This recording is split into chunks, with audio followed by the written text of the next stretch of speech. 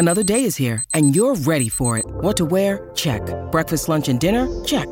Planning for what's next and how to save for it? That's where Bank of America can help. For your financial to-dos, Bank of America has experts ready to help get you closer to your goals. Get started at one of our local financial centers or 24/7 in our mobile banking app. Find a location near you at bankofamerica.com/talktous. What would you like the power to do? Mobile banking requires downloading the app and is only available for select devices. Message and data rates may apply. Bank of America N.A., member FDIC. When you need mealtime inspiration, it's worth shopping Kroger, where you'll find over 30,000 mouth-watering choices that excite your inner foodie. And no matter what tasty choice you make, you'll enjoy our everyday low prices, plus extra ways to save, like digital coupons worth over $600 each week. You can also save up to $1 off per gallon at the pump with fuel points. More savings and more inspiring flavors make shopping Kroger worth it every time. Kroger, fresh for everyone. Fuel restrictions apply.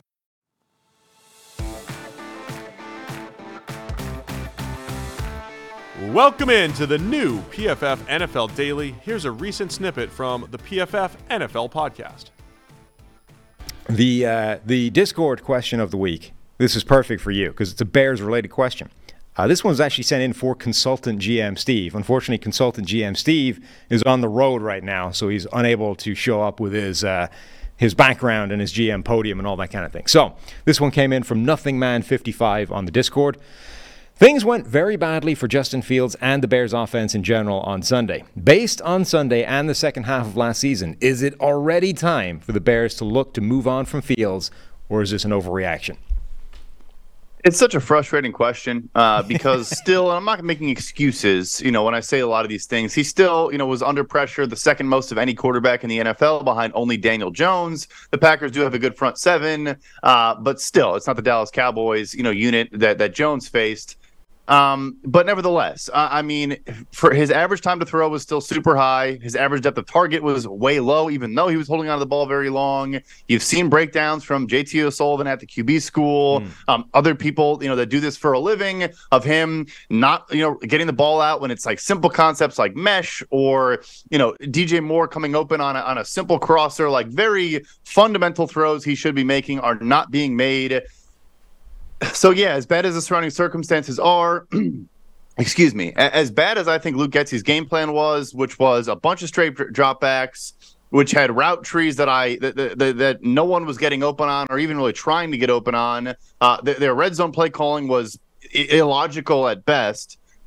All that said, they have 2 first-round picks next year, I think, for a reason. Look, even the Eagles had 2 first-round picks going into last year with Jalen Hurts. Yeah. They didn't know for sure what they were going to do. They made sure they had a backup plan. I'm not quitting on Justin Fields just yet, but it's possible that is the route we go by the end of this season. Yeah, they've done a good job of building in that contingency. Like I think that would be a smart thing for every NFL team to do. If you have a quarterback you are not 100% sure of as being the guy, the future, you should be stockpiling future first-round picks, because if it goes to hell, you have to use those picks to go find the next guy, because it might not go to hell enough for you to be picking number 1 overall or number 2 overall, and have your shot at that guy. So Chicago building in that future contingency is exactly like the Eagles doing it with Jalen Hurts, which I think people kind of forget about because Hurts worked out.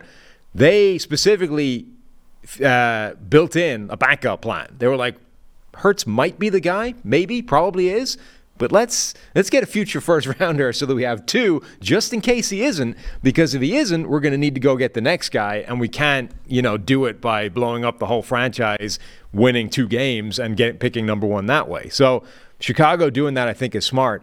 What's very frustrating, I think, is, last year, obviously the picture was very muddy because they stripped everything back. They sold off every useful player they had, and it was like, good luck, Justin Fields. Like, you've got nothing to work with.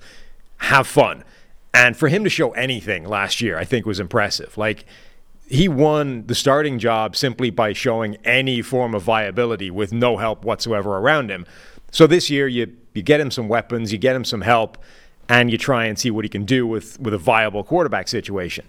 It would be so much easier if we weren't coming out of those games going, what the hell is this offense?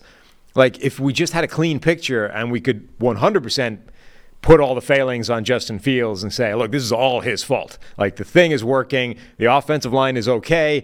The scheme is there. It's drawing up plays, scheming guys open left, right, and center, and Fields is failing. But what we've got now is a similar muddy picture, which is Fields is definitely making some mistakes. He's definitely not doing what they need him to do in that offense. On the other hand, what the hell are some of these plays? Like, that shouldn't exist in this, discussion, this analysis. No, 100%. Because the personnel stuff, again, the offensive line could be better, but I don't know. I think both young tackles are showing promise already. Obviously, one game for Donnell Wright. You go out and spend, 3 years, $30 million on Nate Davis. I mean, he had like a 26 pass block grade for us and allowed 9 pressures. So not that he was a positive in week 1, but and then the weapons are legitimately good. Like, you have 3 good receivers. You have Cole Kmet, who's solid and some depth. Robert Tonyan did not play in this game. And then you have 3 good running backs as well. Like, you can't really talk about his lack of weapons anymore.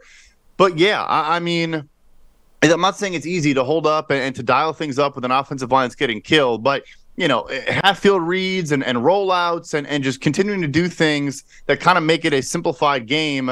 We didn't see it. I mean, Chase Claypool also doesn't really give a shit, so I'm probably not supposed to swear on the show. My bad, but that is the truth. So that doesn't help either. But anyway, yeah, it's frustrating because we still can't really get a full analysis. But I do think, unlike last year, we can't make those excuses for 18 weeks. Like, at a certain point, he might just not be it. The NFL's here, and DraftKings Sportsbook, an official sports betting partner of the NFL, is giving you a can't-miss offer for Week 1. This week, new customers can get $200 in bonus bets instantly, and when you just bet $5 on any NFL game. DraftKings is hooking everyone up for some game day greatness. All customers can take advantage of 2 new offers every single game day this September. Check the app. You got to go check the app to see what you get. So download now and use code PFF to sign up. New customers can take home $200 in bonus bets instantly, just for betting $5. That's code PFF only on DraftKings Sportsbook, an official sports betting partner of the NFL. The crown is yours. Gambling problem? Call 1-800-GAMBLER or visit www.1800gambler.net. Eligibility and deposit restrictions apply. Overall, the approach that they've taken, the new Ryan Poles, everything he's done, it's been I think a solid sort of rebuild job. Stripping it all down made sense. The DJ Moore move, I think, was a really good one. I think that's a better approach than drafting Bryce Young number 1 overall and throwing him into the same situation that Justin Fields was in last year, which essentially were your choices. So moving back, sticking with Fields, getting DJ Moore and other things, I think is a better option. But they've made some mistakes along the way. Like, we don't like some of the players they drafted for certain spots, certainly on defense. But the single biggest goof has got to be that Chase Claypool deal. Like, you could construct an argument at the time, but the pick ending up being 32 overall is just making that look more and more egregious by the day. Like, it's effectively a first-round pick they flip for a guy who not only is doing nothing, but, as I say, you pointed it out, and Mike Renner, the late Mike Renner, with the video showed him just walking through plays and screwing up almost everything. Now they're talking about potentially, sitting him down, a healthy scratch, all that kind of thing. Like, when you look at who they could have had with 32 overall, it's a lot of good players. A lot of good players that would, not be on expiring contracts. Yeah, and you heard the quote from Fields yesterday, too, where he was asked, he very indirectly took a shot at Chase Claypool. They asked him about Equanimeous St. Brown not being active for the game. And he said, yeah, he's a phenomenal blocker on the perimeter. I feel like that was one of the biggest things we were missing in this game was blocking on the perimeter. And because, there's screen passes where if Chase Claypool actually did make a block on one of them, Darnell Mooney probably could have broken off an explosive play. But instead, Claypool literally fell into Mooney because he wasn't even trying. So, again, like, there's so much going on here and it's frustrating. I know this is a Justin Fields segment as well, and you're talking about some of the players they drafted.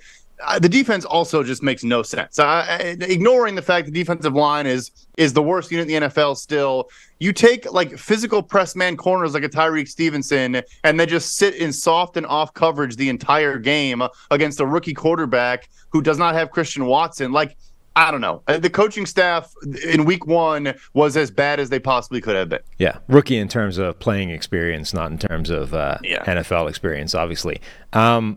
If they are at some point determining that Justin Fields is not the answer and wanting to move on from him, that's the kind of thing that only happens at the end of the season, right? There's no scenario by which they start to look on from in any term of practical sense within the season, right? Because they can't really trade him away because they don't really have any alternatives. Nathan Peterman is the backup. I guess you could construct an argument that Tyson Bagent played really well in preseason and maybe you want to give him a look, but that's the kind of thing that probably only happens in like week 16 when the whole season has already gone to hell. And if the Bagent thing doesn't work, it only lasts for a couple of weeks. You can't really do that in like week 6 and then decide, actually, no, he stinks as well. Now we got to go back to Fields and the whole thing is a mess, right? No, I think they are going to just let him ride it out, and they should. They definitely should. I mean, to a degree, also his scrambling, was kind of the biggest part of the offense they had. Yeah. His credit, he actually was pretty good in the first half. He was getting the ball out quicker. Yes, it wasn't often down the field, but he did, I think, look, more comfortable. And I've nitpicked him a ton on his accuracy or his ball placement not leading to yards after the catch. I thought that was good in the first half of this game as well. Things really got ugly in the second half once they were down and kind of pressing. So there actually were some positives I took away from his film. It has to be his team this season. And to their credit, look, I did like Bryce Young a lot coming out, but maybe they had an eye on this quarterback class coming out. Now, if you're watching college football these past weeks, there's 8 guys that I think are, top 50 pick caliber players. It could line up pretty well.